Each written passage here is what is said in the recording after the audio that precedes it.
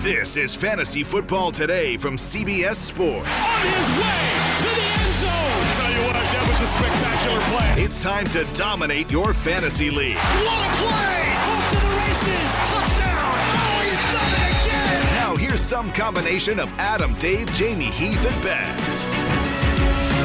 Well, yesterday we were making bust cases for Christian McCaffrey and Dalvin Cook. It was a little bit uncomfortable. Today, more in our comfort zone because we're going through picks 9 through 16 in ADP. This is what they were last year in full PPR. Josh Jacobs, Devontae Adams, Austin Eckler, Miles Sanders, Joe Mixon, Julio Jones, Kenyon Drake, and Tyreek Hill. 5.5 busts, I'm going to say. 5.5 busts in that group. So hopefully this year it's going to be a little bit better. It's Barkley, Tyreek Hill, Chubb, Adams, Diggs, Aaron Jones, Gibson, and Harris. That's what it looks like right now on NFC over the last month. Welcome to the show, Adam Azer with Chris Towers and Heath Cummings. Hey, guys.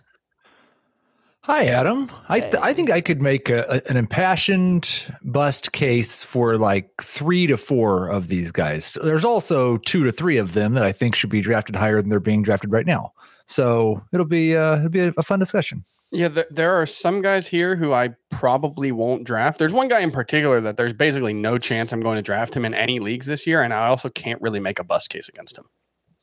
So that's fine. That we'll see. Maybe you should draft him then. Yeah, maybe you should. I don't think I should. I think I know who he's talking about. All right, who has the most bust potential in this group of 8? Barkley, Tyreek Hill, Chubb, Adams, Diggs, Aaron Jones, Antonio Gibson, and Najee Harris. It's Barkley by a long shot, I think. What could go wrong? Saquon Bustley. But if we typically like to not include injury risk in these kind of discussions. And so I guess outside of him, it's Gibson or Harris. Yeah, the thing with Saquon, and I've written these words like 17 times in the last month. I've got them well rehearsed. I've probably said them here multiple times. But like, there's downside in almost every aspect of his game. Because to have the top 3 or 4 upside that we want, he needs to have elite efficiency as a rusher. He needs to have a big role in the passing game. And he needs to score touchdowns. Or at least 2 of those 3. Define big role in the passing game. Well, Jason Garrett, or just big, or just define big if you want. Much bigger than he's had with Daniel Jones, because I think his 16-game pace in the games that he's played with Daniel Jones is like 60 targets or 55 targets or something. It's really low. Jason Garrett has averaged about 90 targets to running backs over the past 3 seasons. Those are 2 Zeke seasons and last year. There was the one good Zeke receiver. Right, and that's factored into that. It's one of those catch season or whatever it was. One of the 3 seasons he went over 100 targets. If you assume he's going to get around 75% of the targets for running backs, which I think is a little higher than you should project at this point, that would put him around 70 targets. He's caught about 70% of his passes from Daniel Jones, which is pretty bad for a running back, but it's probably a Daniel Jones stat and not a Saquon Barkley stat.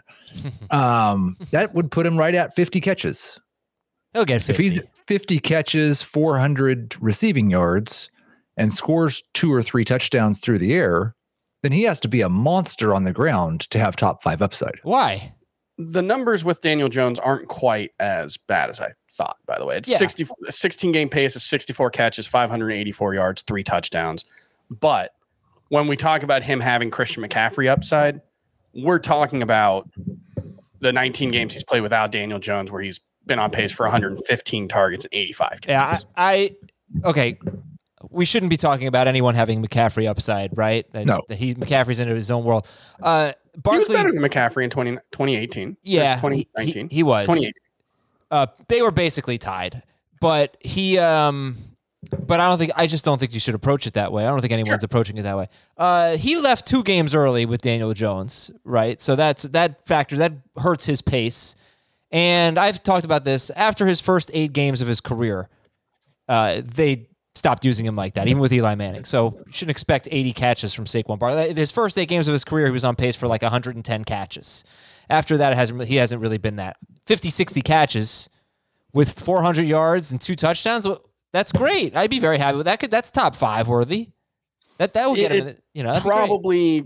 Probably can be top 5 worthy. But if we're talking about, it's kind of like the Nick Chubb thing where Nick Chubb's the guy who I probably won't draft, even though I can't really make a bust case against him. It's more about the fact that it's just harder to see that 22 plus point per game upside. The legitimate difference makers. When you talk about like the very best every year are usually in that 21 to 25. If you're Christian McCaffrey, 30 point per game upside. It's harder to get Barkley there if he's a 60 catch guy. Well, and that's only part of the equation for me. I mean, I think the combination of Jones and Garrett limits the receiving upside a little bit for me. The other thing that limits that is the fact they went and added Kenny Golladay. Yeah. So, and then you look at the rushing. He averaged 5 yards per carry as a rookie. He's averaged 4.4 yards per carry since. This is not a good offensive line. I don't really know that you should expect him to average much more than 4.5 yards per carry, if that. And we expect he's going to share the rushing workload at least early in the season with Devontae Booker. And we don't think this offense is going to score that many touchdowns. Yeah, there's a lot of working against Saquon Barkley. All right, so he's the obvious pick for the most bust potential, and he's probably not going first in this group now. This ADP is a month old, but Joe Judge did say he's making progress. There are going to be a lot of Barkley believers out there. I mean, I see it in the comments. I see it in the emails. You're too low on Saquon Barkley. I think people recognize the talent, but we don't know what he's going to be like coming off this very serious knee injury. And we'll keep track of. He's going to be an interesting one to track. He could get as high as, I would say, 5th, 6th, or he could fall out of the first round. Okay, so, all right, we'll continue that discussion in a bit. We got some news and notes for you. We also have a mock draft tonight on YouTube, youtube.com/fantasyfootball today. We'll see you there at 7 p.m. Eastern.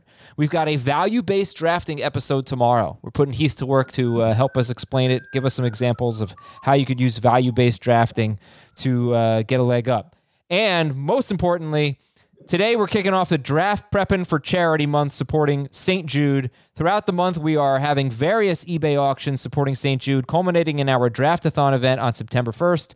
So to start the month of August, everything in the eBay store right now is listed at $50. The Zoom calls with our experts, the team grades, the mock draft strategy reviews, custom Smack Talk videos, those are always fun. I'm going to put the link to the items in the episode description. But this is an opportunity to give, first of all, to St. Jude, and to get something back, get some fantasy advice, get some interaction with our experts, those types of things. We are really looking forward to raising a ton of money this year. Okay, guys, Carson Wentz is going to have foot surgery. He's out 5 to 12 weeks. It's Monday afternoon right now. We talked about this on the Monday morning show. But for the Tuesday audience, Chris and Heath, your thoughts on the Colts situation and really Jonathan Taylor. So right now, Jonathan Taylor or Saquon Barkley? Barkley.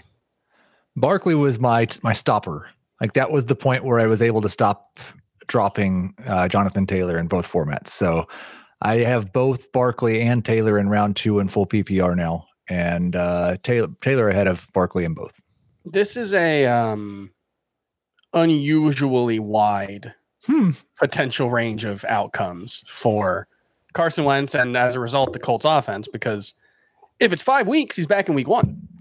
And, generally speaking, there's no concerns. I mean, it's a foot injury, so there's always the risk of a setback. But if he's back by week 1, we operate as we were before. If it's 12 weeks, you're talking about potentially November. Like you're potentially talking about missing the first 2 months of the season. And so the worst thing, you would almost rather it be 12 weeks than 5 to 12 weeks, just because, at least for me, uncertainty is worse than just outright bad news, because at least with bad news, you know how to you move forward. You could say, well, I can't take Jonathan Taylor in the first round. This might be one of the worst offenses in the NFL for the first 7 weeks. If it's Jacob Eason starting, I believe before they signed Brett Hundley, Zach Pascal had more pass attempts than all of the quarterbacks on the roster combined besides Carson Wentz. So I would almost rather get that confirmed bad news than have to try to figure out how to value Jonathan Taylor with this hanging over him, because I think he'll still be good, but I think it's more like a high-end number 2 as long as Wentz is out. Okay, and you already heard from Heath in full PPR. He's got him in the second round, Jonathan Taylor. What about in half PPR? Probably 12, best format, approximately. Okay, half PPR. Would you take Eckler or Taylor? Check the old projections. I was gonna say it's pretty easily Eckler for me in full PPR. In half PPR, I have them like tied to the 10th of a decimal point in full season fantasy points. I'll go with Eckler. Okay. I have Eckler 5 points ahead, so clearly it's obviously Eckler. Landslide. Devontae Smith out 2 to 3 weeks with a sprained MCL. Jalen Reagor has also missed time in camp, and it's been an uneven camp for the quarterback, for Jalen Hurts. So, Chris, what do you think about the Eagles right now? Are you dropping Jalen Hurts in your rankings? Not much. It's not like that would be worse than what they had last season. You know, if anything, having a healthy Dallas Goedert and Zach Ertz probably makes it at least a wash if Devontae Smith isn't able to play. Reagor, I don't actually think he's dealing with an injury. I think the situation with him is he had something happen off the field and he wasn't able to, he wasn't physically or mentally ready to pass the conditioning test, is the way it's been termed. So yeah, I think he had someone close to him passed. Yeah. So he might be, okay, and cleared to play soon, but it's certainly a concern for Devontae Smith. Anytime a rookie's missing key parts of training camp, it can be hard to, we saw it with Jalen Reagor. It's hard to know what impact the injuries that he suffered last season had, but he had a shoulder injury in training camp and then that thumb injury in week 2. It makes it really hard to get off to a good start. And this might make it less likely that you can rely on Devontae Smith in that, wide receiver 3, wide receiver 4 conversation to start the season. Yeah, I dropped Smith just right around 50 in PPR, right one spot behind Terrace Marshall, who's had the opposite, a very good start to camp. Okay. They're talking about him playing, potentially being a full-time slot in Carolina. Lamar Jackson won't be back until Friday at the earliest. He's on the COVID list. Kirk Cousins is also on the COVID list. And more bad news for the Baltimore Ravens.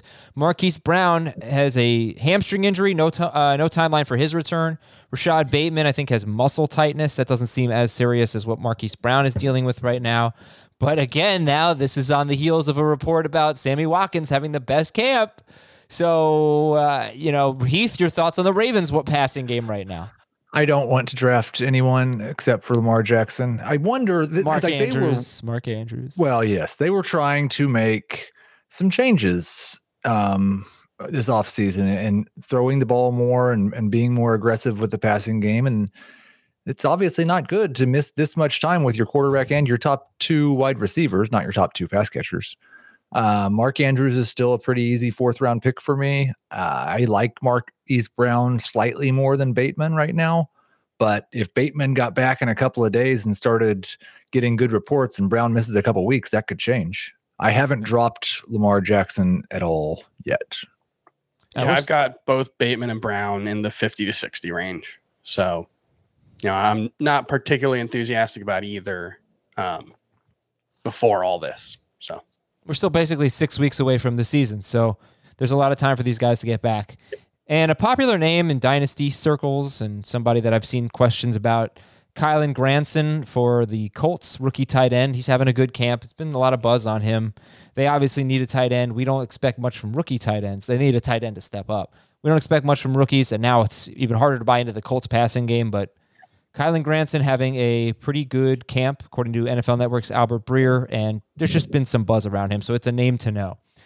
Another name to know is Lightstream, okay? If you're like most of us, you carry a balance on your credit cards, and if those cards come with high interest rates, you need my friends at Lightstream. Go to lightstream.com/FFT for a special offer right now. lightstream.com/FFT. So what you got to do is lower your interest rate. And if you have good credit, Lightstream makes this very easy for you to do. You get a credit card consolidation loan. The rates start at 5.93% APR with autopay and excellent credit. So Lightstream basically believes that people with good credit deserve a better loan experience. That's exactly what they deliver. You can get a loan from $5,000 to $100,000. There are no fees, absolutely no fees, and you can even get your money as soon as the day you apply.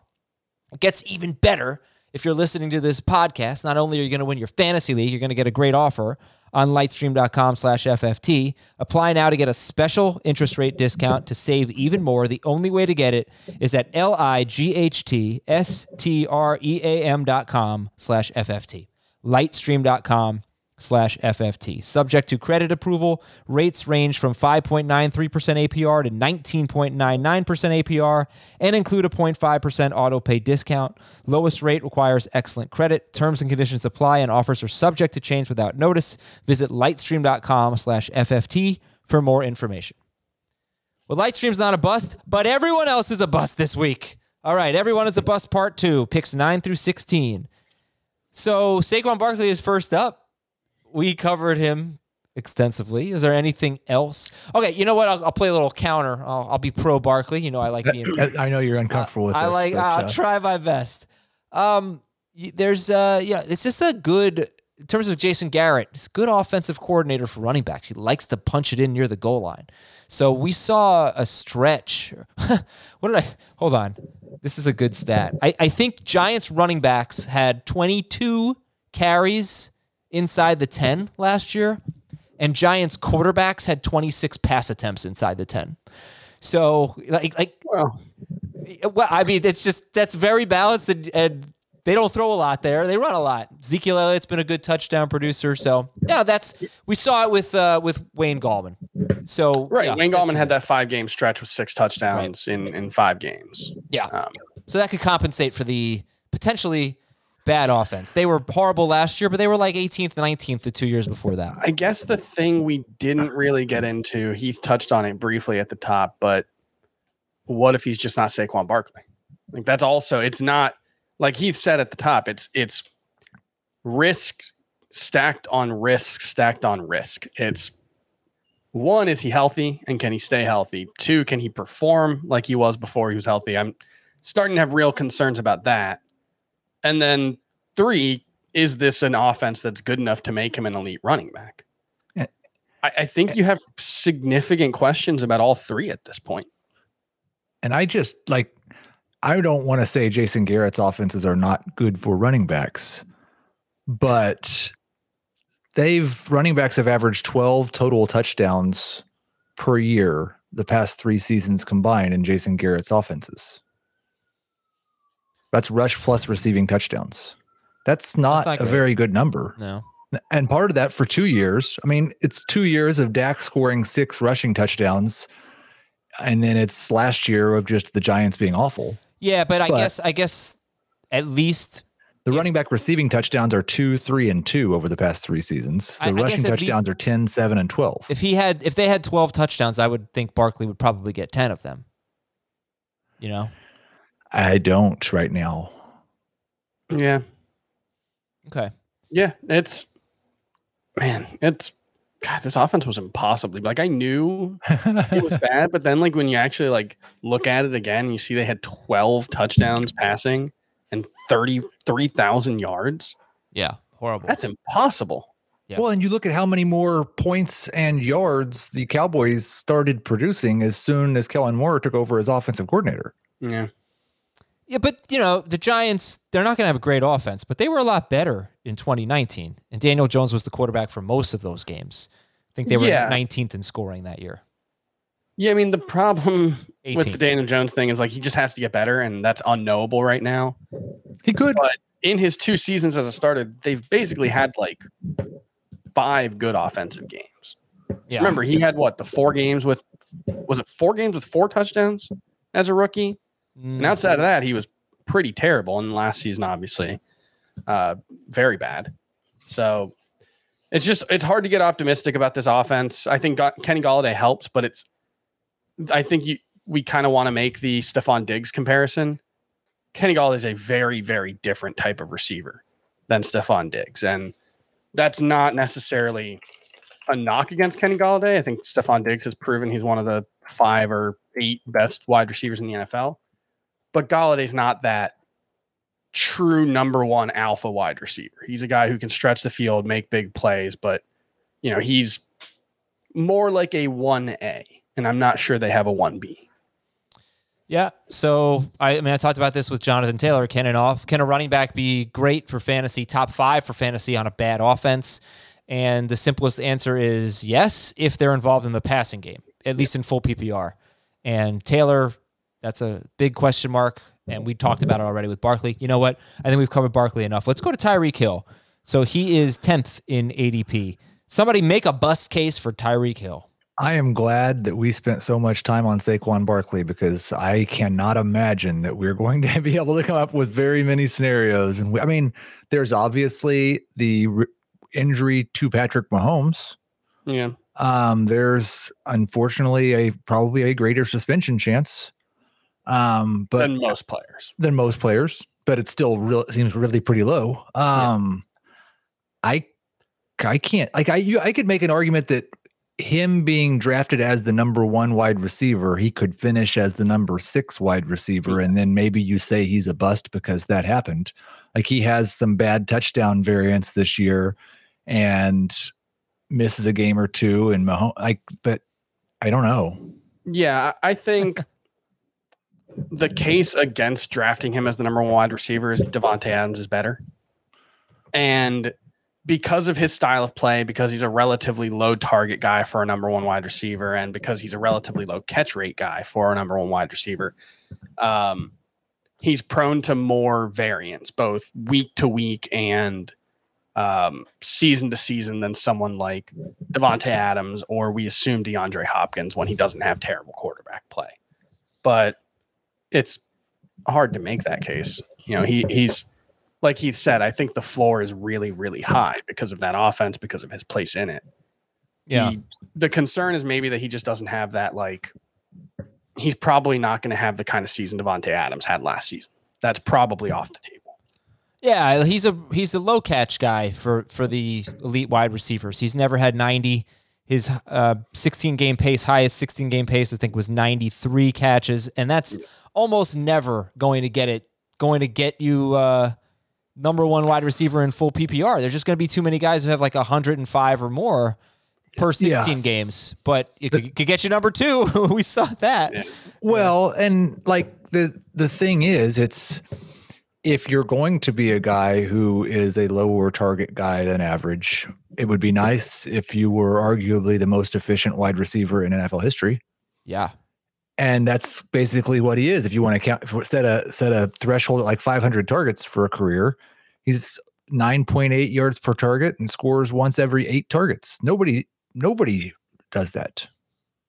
He had almost 40% of Mahomes' touchdowns last season. So, he had 15 receiving. He's not going to be as good as he was last season. Yeah. Okay. You know what? It is funny because last year he was at 87, 12, 76, and 15.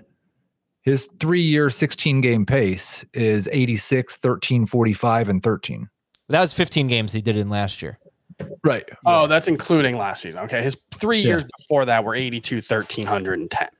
Yeah. There was a leap from 2017 to 2018 for sure.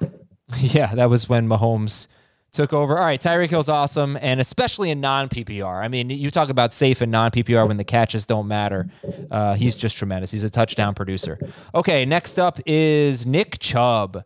So Chris was alluding to a running back who he is probably not going to draft, but he thinks can't really make a bust case for. But I find that interesting because I think you can easily make a bust case for Nick Chubb. He might have 15 catches this year, 20. That's low. 20 catches, that's not good in PPR, and it would come down to touchdowns. But what did you mean when you said that about Chubb earlier? There's no outcome in which Nick Chubb stays healthy and he's not at least a high-end number 2 running back, I think. He's going to get too much work. They're going to rely too heavily on him. But a stat that I posted in our Slack channel the other day, over the last 2 seasons, Deontay Johnson has as many games with 20-plus PPR points as Nick Chubb.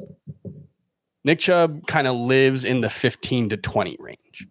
a lot of the time. And that's really, really good. I think he has a high weekly floor because of the role that he has. He's going to have a high seasonal floor because of the touchdowns. But, that's different from saying he has, number one upside potential, which I don't think he has. But it's hard to see how the season goes too wrong. Like, what does a realistic worst case scenario for Nick Chubb look like, assuming health? I think you can start with, do you remember how, and he was unlucky for part of it, but his final 6 games of 2019 after Kareem Hunt joined the team, that was probably his worst stretch, other than like before he became a starter. And he was on pace for about 1,288 rushing yards, and he's on pace for 5 touchdowns over a 16-game season. Yeah. But still, that's almost 1,300 yards rushing. And 22 catches he was on pace for in those games. Hunt had a bigger role in the passing game. I mean, he was on pace for 74 catches in those games. That's why we thought Hunt would be, I think, more involved in the passing game last year than he was. But it's not like last year Hunt was less involved and Chubb was more involved. Chubb has 1 game since Kareem Hunt joined the team with more than 3 targets. Yeah. And I think that was the game where all the receivers had COVID. He had 4 and 5 in the 2 playoff games last season as well. But yeah, like I think with this class of running back, and I would throw Derrick Henry, I would throw Josh Jacobs, I would throw J.K. Dobbins in there, all in various levels of greatness. The argument for them is just that there just aren't that many ways they can go wrong. Like Heath, what you said, his worst stretch was after Kareem Hunt joined the team, and it was still 1,300 yards, and it was only 5 touchdown pace, you said? Yeah, he only scored 2 touchdowns in 6 games. Yeah, like I guess he could have a 5 touchdown season, but it's hard to see Nick Chubb getting 250 carries and scoring 5 touchdowns. That doesn't just seem like a worst case scenario. That seems well below the worst case scenario. So it's just because he's going to get those 15 carries plus every week. It's hard for things to go too wrong. That being said, like his ADP is currently 12th, I think. 11th. And I think in PPR, the most likely outcome, like is that he's not a top 10 running back. Yeah. Oh. And so if you're taking a non-top 10 running back, 11th, it's kind of a bust. Right. Yeah. Yeah. I just want to say this. Since Kareem Hunt's arrival, a year and a half ago, basically, a season and a half ago, he's averaged 19 carries per game in wins. This is Nick Chubb, not Kareem Hunt. Nick Chubb has averaged 19 carries per game in wins and 14 carries per game in losses. So that brings up a little downside. We all expect the Browns to be really good, but what if they're not? That's something to consider. Okay. He has been he's super safe in non-PPR, but you're not going to get a ton of catches, so he's such a great player. But he's an interesting when I talk about that class of players, it's something I said before the podcast, but Derrick Henry last season had basically the best rushing season, the best rushing season a running back could have. He had the 5th most rushing yards ever, and he had the 4th most rush touchdowns in a season over the last 10 years.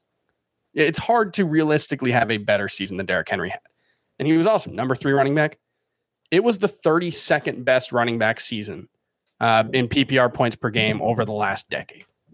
That's amazing. That is. Yep. But when you're talking about that is the very, very, very best version of what a Nick Chubb, a Derrick Henry, a J.K. Dobbins, a Josh Jacobs can do. I think that highlights what should be the case against them, which is that you need things to go incredibly, incredibly right for them to be truly elite fantasy running backs. And if I'm drafting at the 1-2 turn, I'm not satisfied with someone who I think probably has top 8 upside. I want someone who could realistically break into that top 3. This is strictly for full PPR. Obviously, he's got sure, bigger or even upside. half PPR. I think it's mostly relevant. But yeah, non PPR, it's certainly different. Yeah, well, we should all play half PPR. Okay, Devontae Adams is next. If you thought Tyreek Hill was tough, first of all, Devontae Adams is probably not going behind Tyreek Hill anymore now that Aaron Rodgers is back. He'd be better if he were Adam Rodgers, personally, but I think. But this is a tough bust case to make. Anybody want to give it a shot with Devontae Adams? He is really, really reliant on volume in a way that some of the other elite wide receivers aren't. He's usually in the 8 yards per target range. Last season, he was at 9.2. So if he returns to the 8 yards per target range, and let's say the Packers only throw the ball to him 9 times a game instead of 11, you can probably see a scenario where, if there's some bad touchdown regression, maybe he has 1,100 yards and 7 touchdowns on 90 catches, and he's just like a good RB or wide receiver 2. Oh, that's probably awful. the downside. I don't know how that's good. That would but be that's really still bad. A must-start player. Yeah. And that's with everything going against him. Okay. Yeah. All right. That's a worst case scenario then. Yeah. Look, they added Amari Rodgers. They brought back Randall Cobb. Maybe the other young receivers take a step forward. Is target share even a little bit of a concern, Heath? Not really. Like it could drop, but it could drop by 3 points and it still might lead the league in target rate.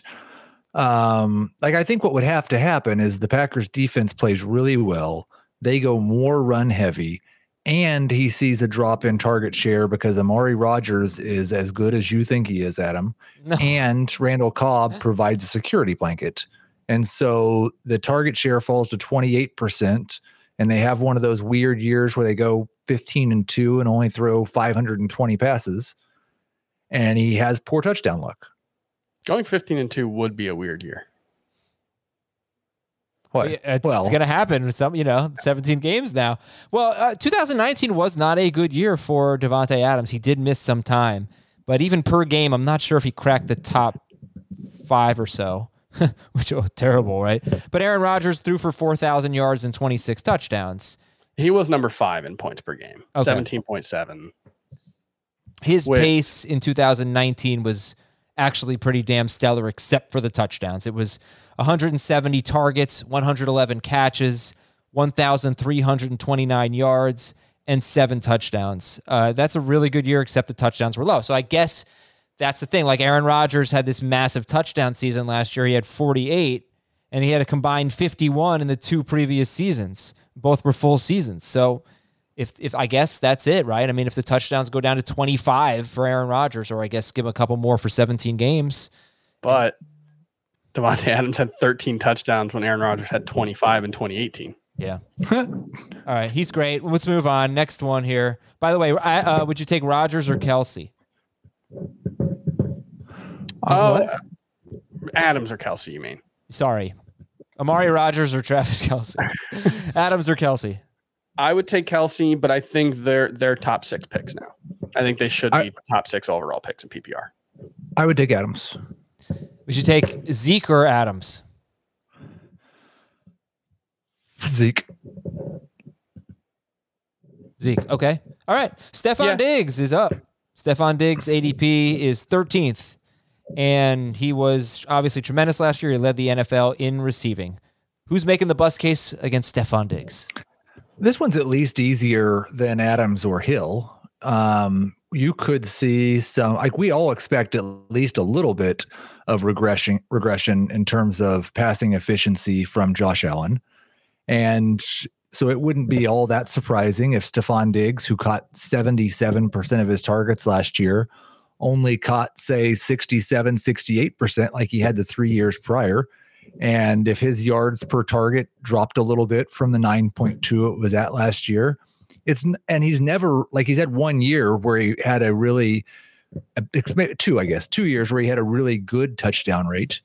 So it's not hard for me to see Stephon Diggs having a season where he's a number 2 wide receiver instead of a top 3 guy. Yeah, I think that the downside with him is just that Josh Allen regresses in a big way, which doesn't seem likely given how good he was last season. But like, if Josh Allen does drop from being one of the 3 best passers in the NFL like he was last season to like 15 to 18, given that it seems like Emmanuel Sanders is going to have a pretty healthy role, we expect more of Gabriel Davis this season. Cole Beasley obviously has been a high target share guy for a number 2/number 3. You could see a scenario where he drops to like 140 targets and ends up with 1,000 yards and 6 touchdowns. Like that seems reasonable.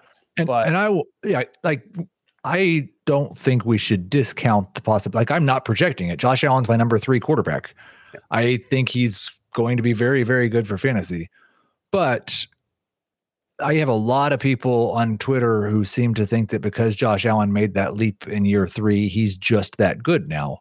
And we've seen multiple quarterbacks over the last 5 years have an outlier year in year 2, 3, or 4, and then just be flat out bad 2 or 3 years later. Jared Goff and Carson Wentz are the first to come to mind. Had his leap. Blake Bortles had the one good statistical season. I think Josh Allen's obviously better than most of those guys, but yeah, you talk about the weird circumstances last year too. We should throw that in there, that it was a historic year for passing offense in a way that's likely not sustainable all the way around. And so maybe it was the case that a guy who can be sort of scattershot and sort of erratic, like Josh Allen, benefited more. Don't worry, Heath. Chris Towers said that, Bill's Twitter. Yeah. A guy who in his career has been scattershot and erratic, which I don't think even the most diehard dive through a table Bills fan can disagree with if they're being honest with themselves. That kind of player could benefit more from a season where defenses had less time to practice, less time to prepare in the preseason and training camp, less time to go over things on film in person. I mean, these are things that could really, I think we saw benefited offenses last year. And so maybe it's the case that Josh Allen just particularly benefited because of his style of play, which makes him a little harder to game plan for. All right. Well, so far, we've talked about a couple of running backs, 3 wide receivers, and the running backs have had the much easier bust cases to make. Saquon Barkley and Nick Chubb compared to the top 3 wide receivers. That makes a lot of sense. Tyreek Hill, Devontae Adams, Stephon Diggs. And the next 3 are all running backs. So Aaron Jones is next. And Aaron Jones, again, I don't think you're going to get him 13th or 14th overall. I think that this ADP is old enough where there was uncertainty about Aaron Rodgers. So I'll take a look. I'll just see what it is in the last week. But Aaron Jones, what is there a bust case for a guy who's been a top 5 running back 2 years in a row, but hasn't really had the workload that a lot of the top 5 running. He's not a workhorse, So is there a bust case to be made, a convincing one on Aaron Jones? Not in round 2. No, he's not going to go in round 2. I mean, you might have to take him 8th overall, something like that. I think the case would probably be that among the running backs in this range, he's got the lowest ceiling in terms of rushing yards and probably the lowest floor. I guess maybe Antonio Gibson, you can make a case just because he's so unproven. You can make the same case for Najee Harris. But among the first round running backs, there aren't a lot of guys who could realistically have an under 1,000 yard season without an injury. And I could see that happening with Aaron Jones. I could see rushing yards, you mean? Yeah. I could see AJ Dillon taking on a couple extra carries, Aaron Jones dropping to like 13 carries per game, and then him going back to 2019 efficiency where he was 4.6 yards per carry. And that would probably be, enough to get him under 1,000 yards for rushing yards for a full season. Maybe he has last year's touchdown efficiency instead of 2019's. But like all that, I think that's all possible.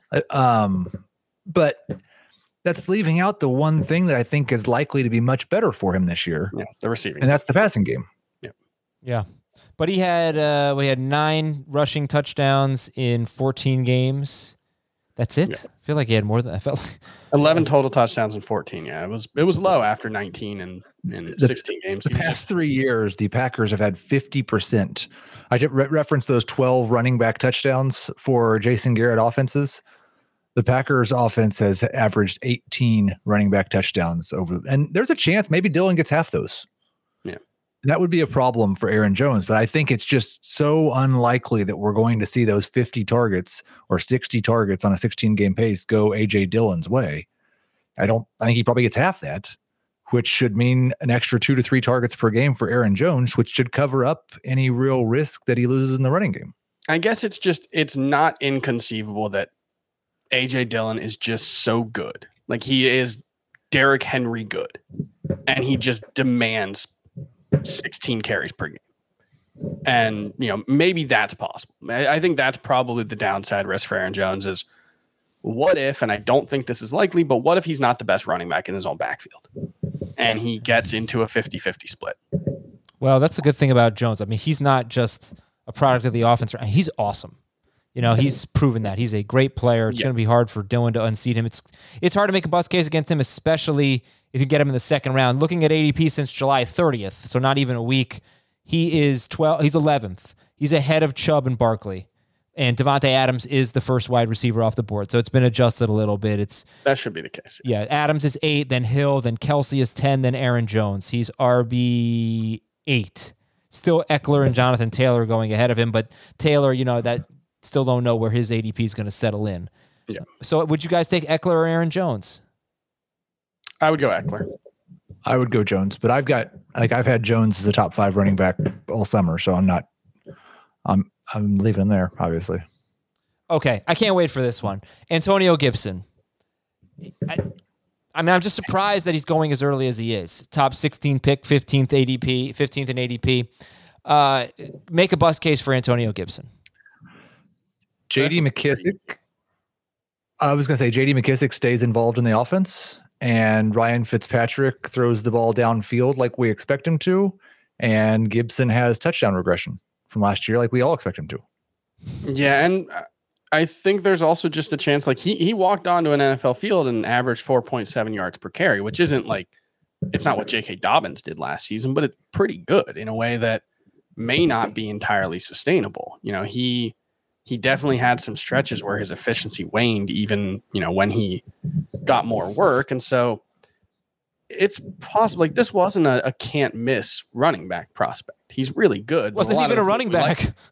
Well, yeah. And a lot of the things we liked about him were the fact that he was a really good receiving prospect. And so what if he's just a guy as a rusher? What if he averages, 4.2 yards per carry, which is well within the realm of possibility, and doesn't dominate goal line work like he did last season? Maybe they're just more effective as a passing team and they don't need to rely on him near the goal line as much. We're talking about 170 carries here at the NFL level with a 4.7 yards per attempt. That's really good, but yeah, it's a very small sample size and there's still a lot of different ways it can go. I think the bust potential for Antonio Gibson is just, what if he's not as good as he looked like last year? There were definitely moments where he looked great, and there were also definitely moments where, he was a small part of the offense. He couldn't get J.D. McKissick off the field even before Alex Smith took over. Yeah, he beat up on Dallas and Cincinnati. I mean, this is what I said. His best games were against these horrible teams. He's going to face bad run defenses. Yeah. But I don't want him to be just a matchups guy because he doesn't have this role in the passing game because McKissick is there. And, there are a couple of names that come to mind. And Jordan Howard averaged 5.2 yards per carry as a rookie and never even came close to that after that.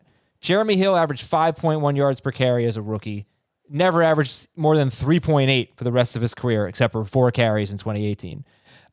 Those were guys that people were very excited about as year 2 players.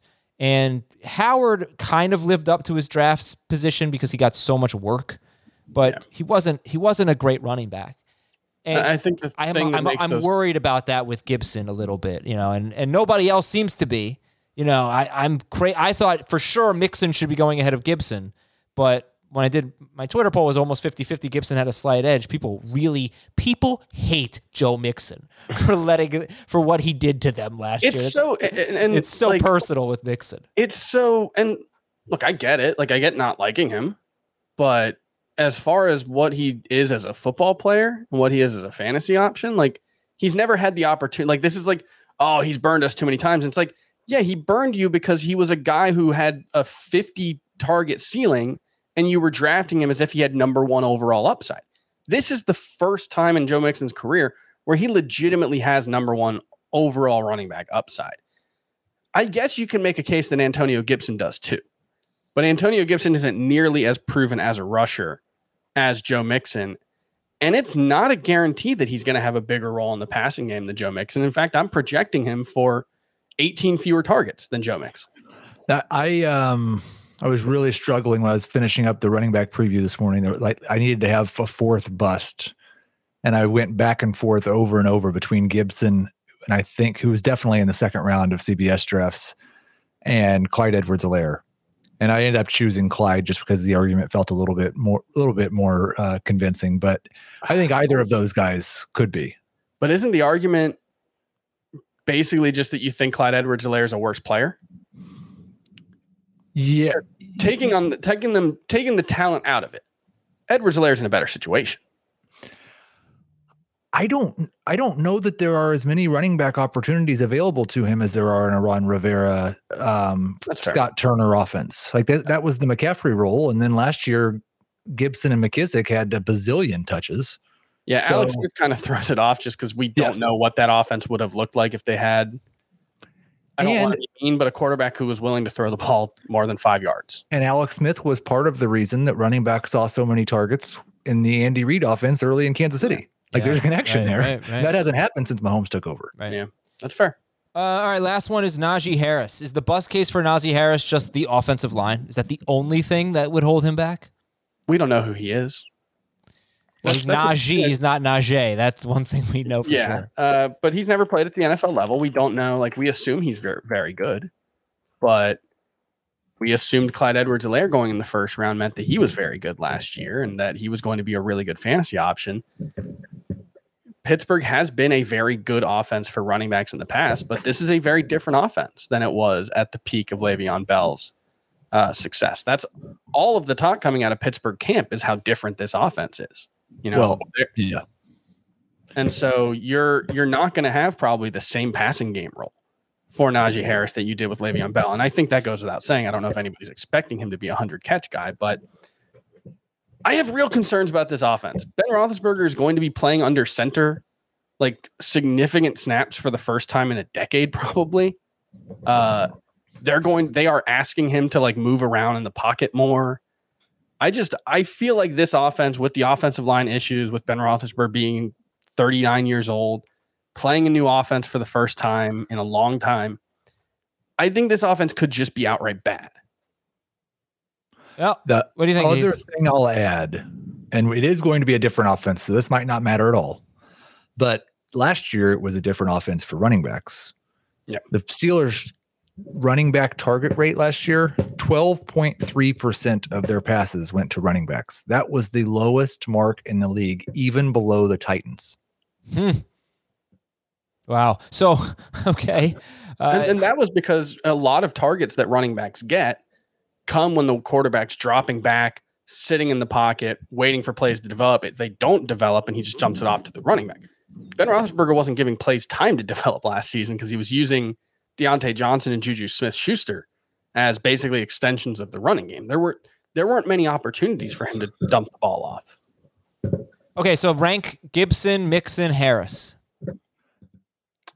Mixon is my number 6 running back in PPR. So him for sure. And then I have Harris ahead of Gibson. Yeah, I've got Mixon, then Harris. I've got Mixon at 8, Harris at 14, Gibson at 16. Mixon 8. Okay. All right. Good stuff. We'll take a quick break here on Fantasy Football Today. When we come back, your emails, fantasyfootball@cbsi.com. Robert Half research indicates 9 out of 10 hiring managers are having difficulty hiring. If you have open roles, chances are you're feeling this too. That's why you need Robert Half. Our specialized recruiting professionals engage with our proprietary AI to connect businesses of all sizes with highly skilled talent in finance and accounting, technology, marketing and creative, legal, and administrative and customer support. At Robert Half, we know talent. Visit roberthalf.com today. What if I told you imaginary friends are real? This is just so exciting. This Friday, get ready for the movie event with the greatest cast you've ever imagined. Showtime. Ryan Reynolds, John Krasinski, Kaylee Fleming, Fiona Shaw, Phoebe Waller-Bridge, Louis Gossett Jr., Matt Damon, Emily Blunt, George Clooney, Maya Rudolph, Bradley Cooper, Sebastian Maniscalco, Jon Stewart, Sam Rockwell, Awkwafina, Keegan-Michael Key, and Steve Carell. I need to throw up or I need a snack. It's one of the two. Gross. If rated PG. Parental guidance suggested. Written and directed by John Krasinski. Let's take a little journey over to the inbox, because I did not put any emails in the show notes. Fantasyfootball@cbsi.com. We're just going to pick them at random. Ready?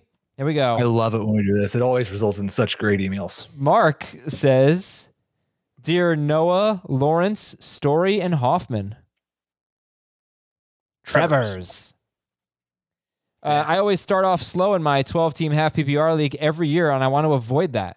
Yeah, let's avoid that. I have the 7th pick. I want to go running back, wide receiver with my first 2 picks, but the running backs available to me in round 1 all seem to have a tough schedule to start the season. Can you tell me a running back that I should target, or should I pivot to Kelsey, Hill, or Adams instead and hope for Eckler, Mixon, CEH, or Najee in round 2? I don't have an answer to the original question, but don't let early season schedule impact your first round pick. Yeah, for sure. If a player in the first round is being impacted by an early season schedule, you probably made the wrong pick anyway. And I can tell you I would not, and I don't think it's the bad idea at all to have your goal to be just get off to a fast start and we'll figure the rest out later. There's so much turnover in fantasy rosters as it is. That kind of makes a little bit of sense. I would be avoiding Saquon in that scenario. I'd be less interested in drafting Jonathan Taylor in that scenario. I'd be less interested in drafting rookies if I wanted to avoid a slow start. I would probably be looking to start with Kelsey or Devontae Adams or Tyreek Hill personally. I mean, honestly, you could make a case that if you really just want to focus on getting off to a fast start and worry about everything else later, 0 RB is a really good way to do that, because you can stack your tight end, running back, or wide receiver and quarterback positions and get Raheem Mostert and Melvin Gordon in the 6th and 8th round. And at least those guys are going to be starters early on in the season. You might not have a starter between the 2 of them by week 6, but at the very least, those guys are going to be there early on. All right. Next question is from Cameron, from a city in Utah with the same name as a Washington football team player. I like that. That's fun. I stayed in St. George, Utah, I believe. That's probably not it. No. Is there a player on Washington's team named Provo? He is from Fitzpatrick, Utah. He says 12. No, I'm just kidding. 12-team PPR league, IDP league. We start 1 defensive lineman, 1 linebacker, 1 defensive back, and 1 IDP. When do you start drafting IDPs in a league like this? 1 of each and 1 flex, basically? Yeah, 4 defensive players, yeah. Probably not before round 8. Yeah. Okay. And subject line of that was Daniel Jones greater than Kyler Murray. So it could be Wes Jordan. Is there a Sandy on the team? Maybe he got confused and was referring to Baltimore Ravens great Jonathan Ogden. There's not a Gibson, Utah? There's a Logan Thomas. He's from Logan. Okay. All right. So from Travis DeStart, I know you're really high on Kelsey this year, but seems like it's mainly in a PPR league. In a 10-team standard scoring league with the 9th pick, would you go with Kelsey or a running back? 9th pick, not Kelsey. 9th pick. I think Kelsey's still in play there. I'm not let me see my non-PPR rankings. Yeah, I guess you'd probably want, I've got a top 9 that sort of peters off after Joe Mixon in non-PPR. And so I guess you can make a case that if Aaron Jones, Joe Mixon, Nick Chubb are there, Ezekiel Elliott, then maybe you just go with one of them. That's probably the right play. My top 7 are running backs, assuming those 7 were the first 7 picks, which seems unlikely because Taylor and Barkley aren't in that group. I would take Tyreek Hill, and if he wasn't there, then I'd take Kelsey. Okay, Paul wants to know Paul from Sarasota, if he should take Cortland Sutton or Jamar Chase. Chase for me. I think the podcast, Cortland Sutton has fallen out of favor with the podcast. Both Dave and Jamie told me when we were off air today that they were getting ready to move Judy ahead of Sutton. Get the hell out of here. Yeah, look, I love Judy and I'm thrilled to get him on my teams, but I still I do still have Sutton ranked quite a bit higher. I'm in the middle of the group. I have Sutton higher than Judy, but neither of them are my top 30, and it's not that far apart. Like the biggest thing is that Sutton's not like he was not on the pup, but his coach has talked about how he's not all the way back yet, and there has been some videos of him running routes where he doesn't look like an NFL athlete. And Judy might just be a lot better than him. That's fair. Judy's might be a top 5 route runner in the NFL. And this is not like putting Lamb ahead of Cooper, but no, I get it if it's a health thing, if it's an injury thing. All right, I get it. One of my bold predictions for this year is definitely going to be that Jerry Jeudy is a top 12 wide receiver next year, though. I already know that. Well, that's going to have to have prediction. Aaron Rodgers by then.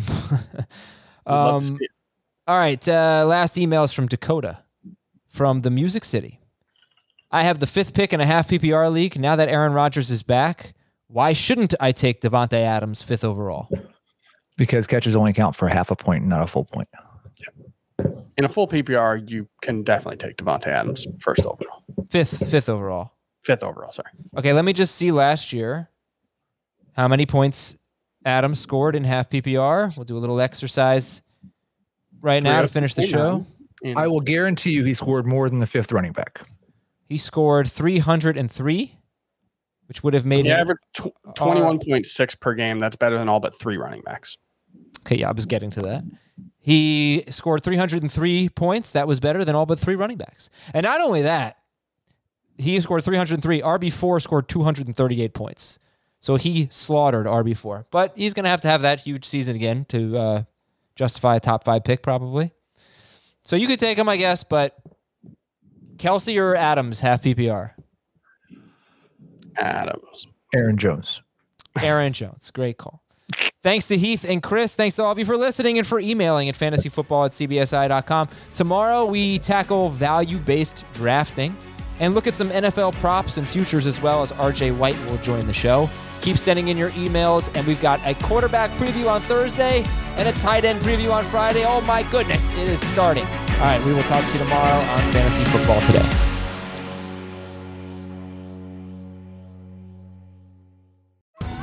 Survivor 46 is here, and so is On Fire, the only official Survivor podcast, and we have a twist this season. The winner of Survivor 45, Dee Valladares, will be joining us every week. We're going behind the scenes of the biggest moments, the how and the why things happen, and the strategy and analysis you can only get from someone like me, a Survivor winner. Listen to On Fire, the official Survivor podcast, wherever you get your podcasts.